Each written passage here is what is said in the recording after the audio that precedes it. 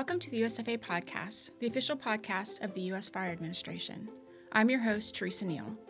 This is a special episode of the podcast to address an emergent issue, extreme heat.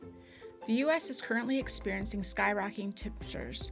It is affecting our communities, environment, and first responders. FEMA recently launched the Summer Ready campaign to provide tips on how to adapt to the rising temperatures and keep yourself, your family, pets, and neighbors safe. But in response to the sustained temperatures, our U.S. Fire Administrator, Dr. Moore-Merrell, had a conversation with a few fire chiefs to discuss how they're dealing with the heat and help all of us think about how to safely and effectively continue to operate in this environment. Please listen in to Dr. Moore-Merrell's interview with Chief Mary Cameli and Assistant Chief James Johnson from Mesa, Arizona Fire and Medical Department, and Assistant Chief Tim Kreis from the City of Phoenix Fire Department. Hello, everyone. This is Lori Moore-Merrell, your U.S. Fire Administrator, and today I have with me leaders who are experiencing the hot seat, so to speak, like never before. So I have with us Chief Mary Cameli of the Mesa, Arizona Fire Department, and also Assistant Chief Tim Kreis of the Phoenix Fire Department. And so welcome to both of you. Thank you so much for being willing to come on this podcast, USFA Podcast. And we're excited to have you as guests this morning to talk about the extreme heat that we're all experiencing across the nation. So welcome. Thank you so much, Dr. Moore-Merrell. Thank you. Very good. Well, I have the first question that I'm going to throw out to you is just to describe what you're seeing. What are you experiencing right now? Give us a little bit of background of what's a day like for you right now. So Chief Cameli. Sure. Thank you. So we'll tell you, the day starts out very warm. When you get up at 4 a.m, you walk outside, you go to your car, and it's already 95 degrees. So the days in Arizona, they're long days of heat, and that's what we're experiencing now. The call volume in terms of what we're responding to on folks that are impacted by this high heat index, a lot of heat-related incidents that we're responding to today. We are modifying our daily routine. When the temperatures get really high, we recommend our crews, their workouts are minimal. We don't want them to kind of get worn down just by their working out in the day, so they can be, healthy and rejuvenated to respond on the calls they're going to be responding on. Yeah, so that's just the start of the day, and the temperatures will stay hot even into the evening. So the relief is minimal during these summer months. So yeah, when it doesn't cool down at night, even when the sun goes down, it doesn't help very much. Chief Kreis, what are you seeing? Well, we're seeing about the same things that Chief Cameli described. I think one thing that's so important that we're pretty accustomed to, certainly in the Phoenix regional area, Mesa and our regional partners, is this sort of reality that heat has impact on everything.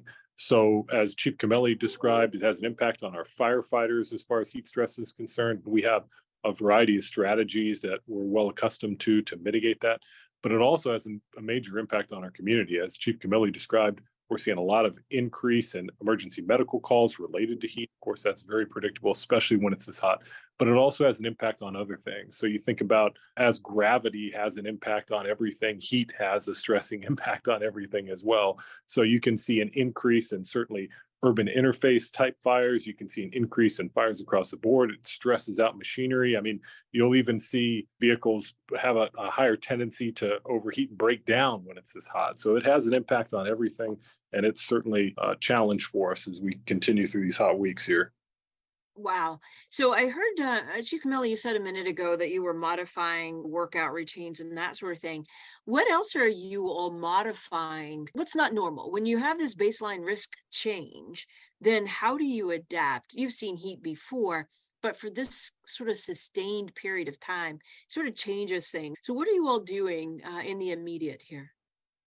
So you're absolutely right, Dr. Moore-Merrell. We are changing some things when we see the heat. Number one, our activity outdoors, our training, any kind of training that we do is minimal outdoors in these temperatures. But also the biggest thing is our response models. With this heat, we absolutely include more resources on every type of structure fire, every time of gas leak, any type of incident that requires us to wear a turnout gear, and that we have to physically really engage our members physically on calls. We are adding additional resources on every one of these calls.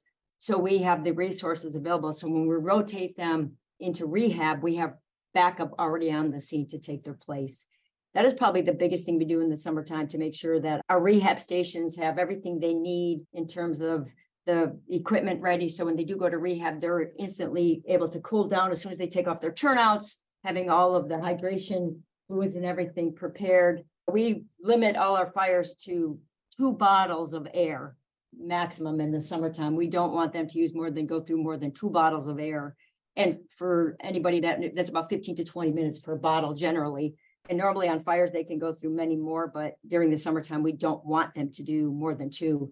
And the reason for that is when someone becomes exhausted from the heat or gets what's called heat exhaustion, they're more susceptible to getting it. So we try to prevent our firefighters from ever getting there, because that could be problematic if you have a lot of firefighters that are susceptible to heat exhaustion. So that's something that is very important to us on the fire ground or any incident where we're in turnouts, is to make sure that we rotate them much quicker into rehab to prevent this from happening.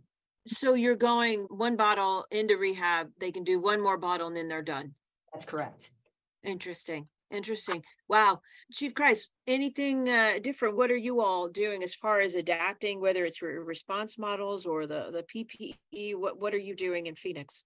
Oh, thank you very much. Well, Dr. Merrill, I can tell you that you're aware of this, of course, but Phoenix and Mesa and the other 30 municipalities in Maricopa County are all part of the automatic aid system. So my partners there, Chief Cameli and Chief James Johnson, we utilize the same standard operating procedures. So the stuff that Chief Cameli reflected on was identical to us, but I can reflect on a couple of other sort of important factors.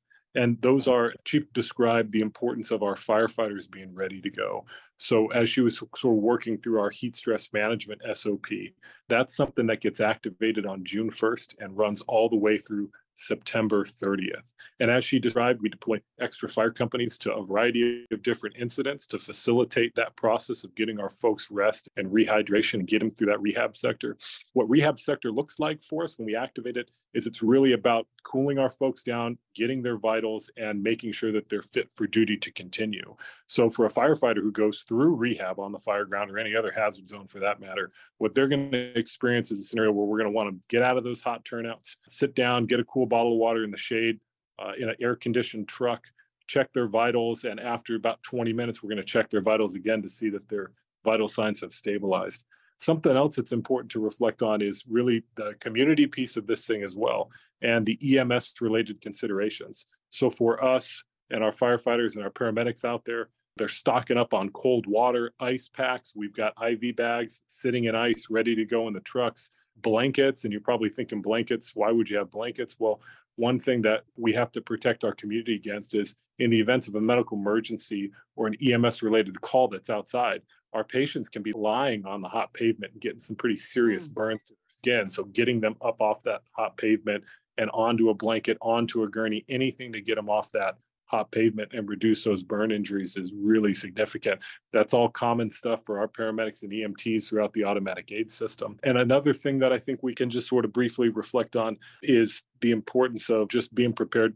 With the heat, we also see an increase in fire, and that includes wildland urban interface type fires. So about the same time that our heat stress management protocol goes in, we activate our wildland urban interface deployment package, which we have pre-identified all of the areas that are at significant risk throughout our community for a wildland urban interface incident. And if a 911 caller calls in a brush fire or a grass fire or a desert fire in those areas, they get a really aggressive initial response. And what we want to do with that is prevent these 900-acre fires that are ripping through our communities and be able to stop them really quickly. So that's a pretty aggressive package that I think Chief Johnson and I worked on about 4 years ago. James, I'm sure you remember that. Yes, Tim, that is exactly right. And that was huge. You guys pushed that forward. And as you said, all of our partners got on board and really embraced that. And it's been very successful for our crews out there to get those initial units immediately on the scene.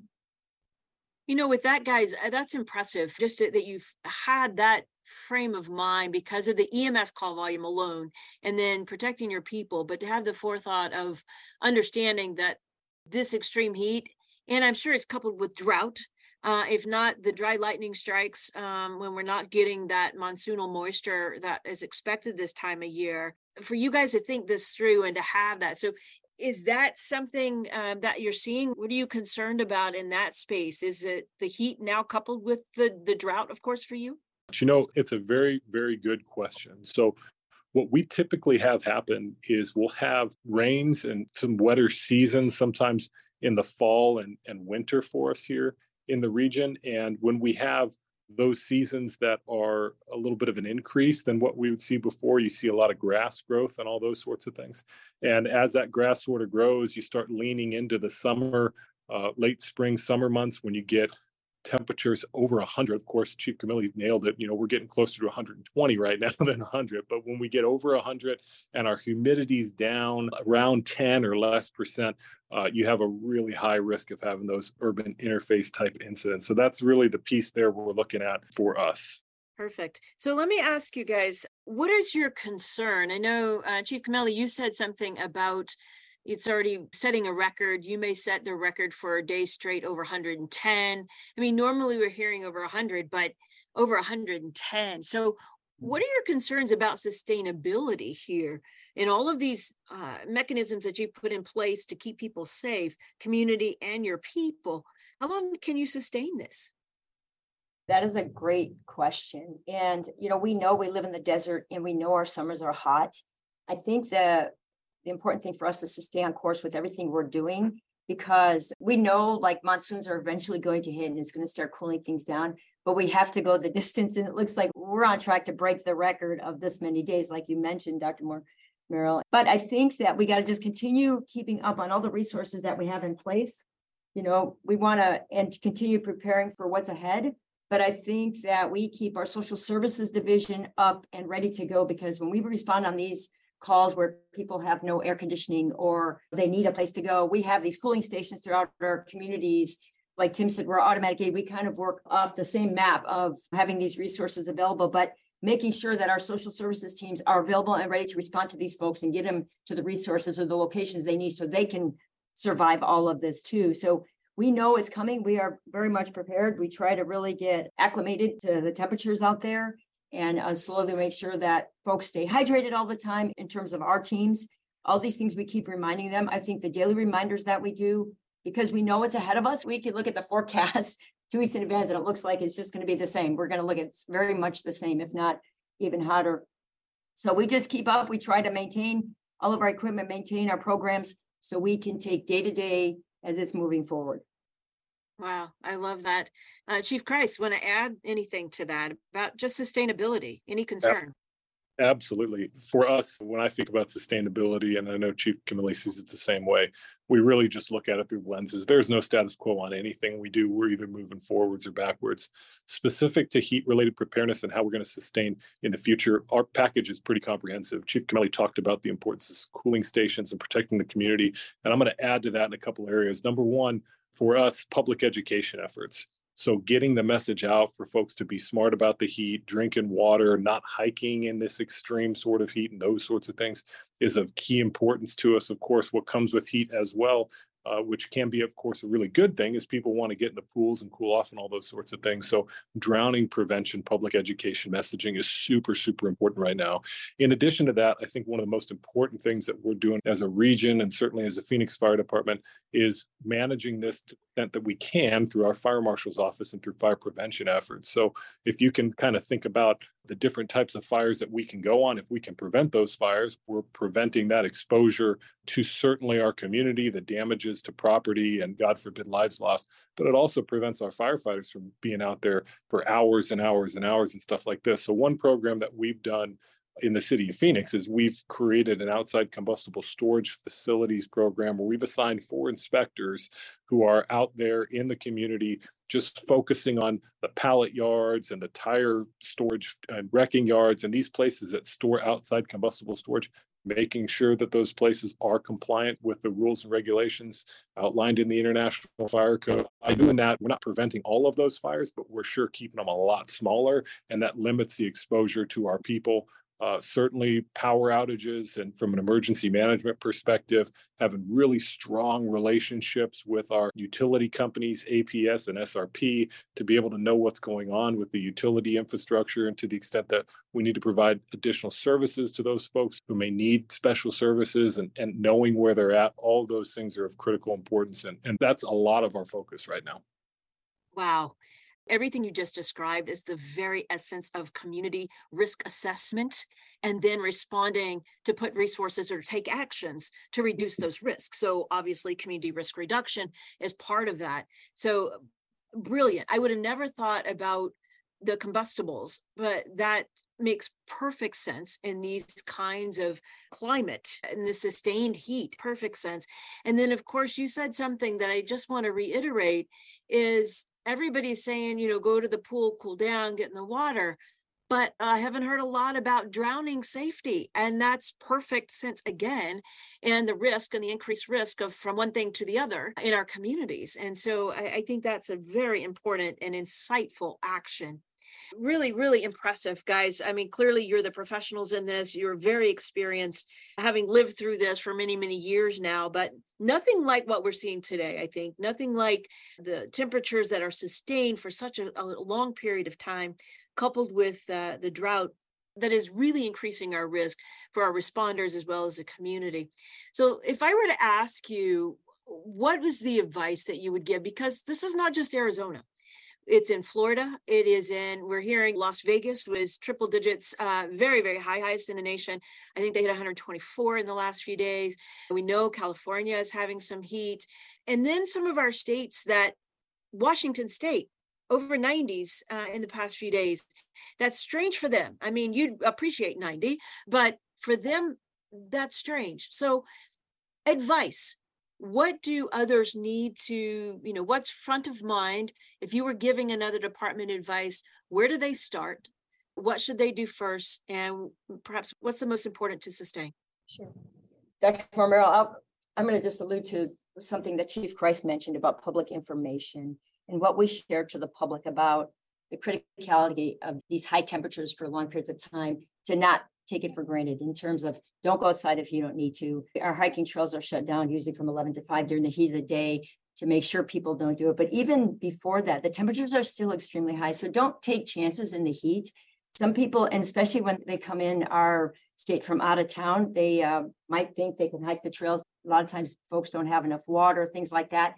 So really minimize the time you expose yourself to the elements of the outdoors, because there are always associated risks with that. Take advantage of the cooling stations. If you don't have air or your air is limited, take advantage of the cooling stations that the cities, surrounding cities have to offer in your communities. Really minimize the time you are out in the weather and at all costs possible, to kind of make sure you don't find yourself in a situation where you become overcome from heat exhaustion, heat stroke even, which we see a lot of. And if you are going to be outside in the pools and things like that, be aware of kids around water, because as Chief Kreis alluded to as well, we've seen more drownings coming across this year, or near drownings, than ever before. So that's a serious thing here. So make sure you watch your kids around, water, and don't go outside if you don't absolutely need to during these high temperatures.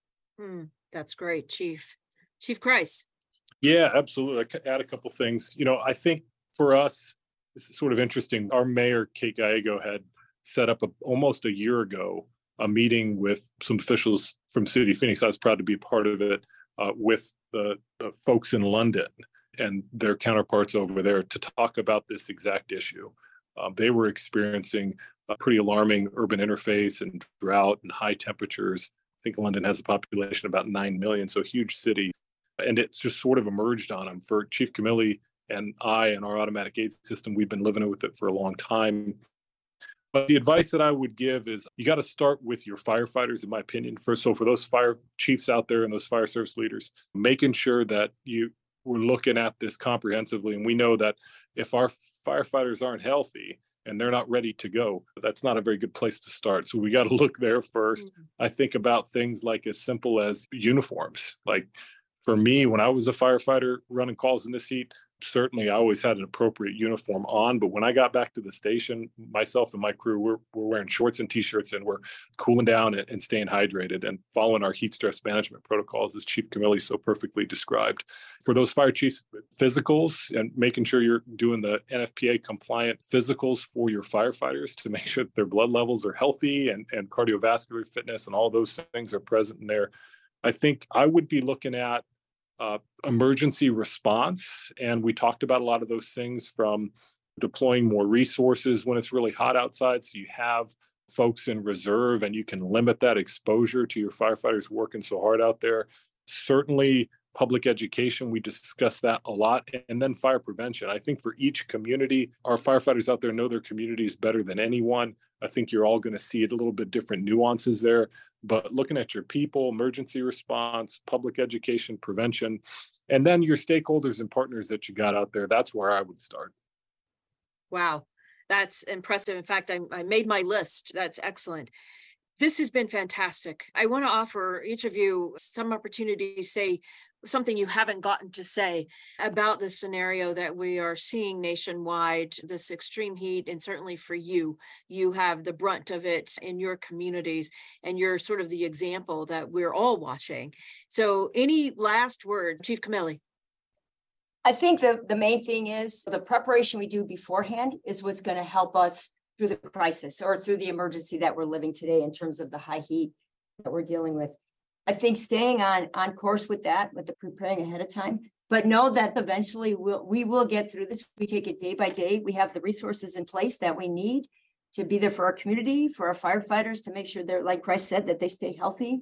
We keep doing that day to day, and we will get through this. The heat will eventually pass, but being prepared ahead of time and knowing the resources that we have and utilizing the social services piece that we have for the community, I think that's going to help all of us get through this together. And we utilize each other. We have an automatic gate system here where we are able to utilize resources from each other. And that's what helps us get through these tough times in the desert. So just using our protocols that we have in place, day-to-day operation, and we will get through this. Wow, I like that, Chief Cameli.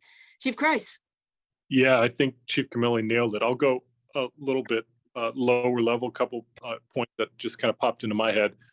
Chief talked about partnerships. That is so important. You know, a couple years ago, we had some huge, significant urban interface incidences here in Phoenix. And speaking to the value of partners, I'm on the phone with Chief Johnson, and Mesa had sent a couple of engines to North Phoenix to cover our stations.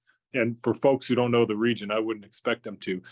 James, I think we sent a couple of your trucks, maybe 40 miles, to cover those. The only other thing I would add is we did talk about wildland urban interface. We certainly pay very close attention to red flag warnings here. So when we have them, it definitely triggers some extra, more conservative approaches from wildland urban interface perspective. But it's something also important to trigger some things from a structural firefighting perspective. So when we trigger those red flag warnings, we want to be really careful and cautious of sizing up structural fires to make sure we're not having wind-driven sorts of events. We recognize that you can have rapid fire progression, and those fundamental things that we're seeing coming out of UL, from door control to transitional attack from the windward side, coordinated ventilation activities, all those things are extremely important. And outside of that, that's all I got, boss. Wow, I love it. I love it. In fact, we're probably going to bring you back and have a conversation about red flag warnings, because unlike your department, not everybody, and certainly our communities, don't see them the same as a weather warning. So I want to have another conversation maybe about that. But thank you all for coming on with us today. I think this is timely. It is absolutely relevant, and your messages certainly have longevity for what we're going to experience as the climate continues to change. We see trends, the heat lasting longer and longer and higher temperatures. And so thank you for what you're doing. Thank you for being so savvy for your own departments, protecting your communities, but protecting your people so they can protect your communities and understand that preparedness matters. So with that, I will close up this podcast. I'm grateful again for our guest today. This is Lori Moore-Merrell, your fire administrator, and this is your USFA podcast. Thank you, everyone. Pleasure. Thank you. Thanks for having us. Thank you to Dr. Moore-Merrell, Chief Cameli, Assistant Chief Johnson, and Assistant Chief Kreis for having this important discussion. Please go to ready.gov to learn more about being summer ready. Remember to subscribe to the podcast on Apple or Google Podcast. Our regularly scheduled podcast release on the third Thursday of each month. And follow USFA on social media by searching US Fire. Until next month, stay safe.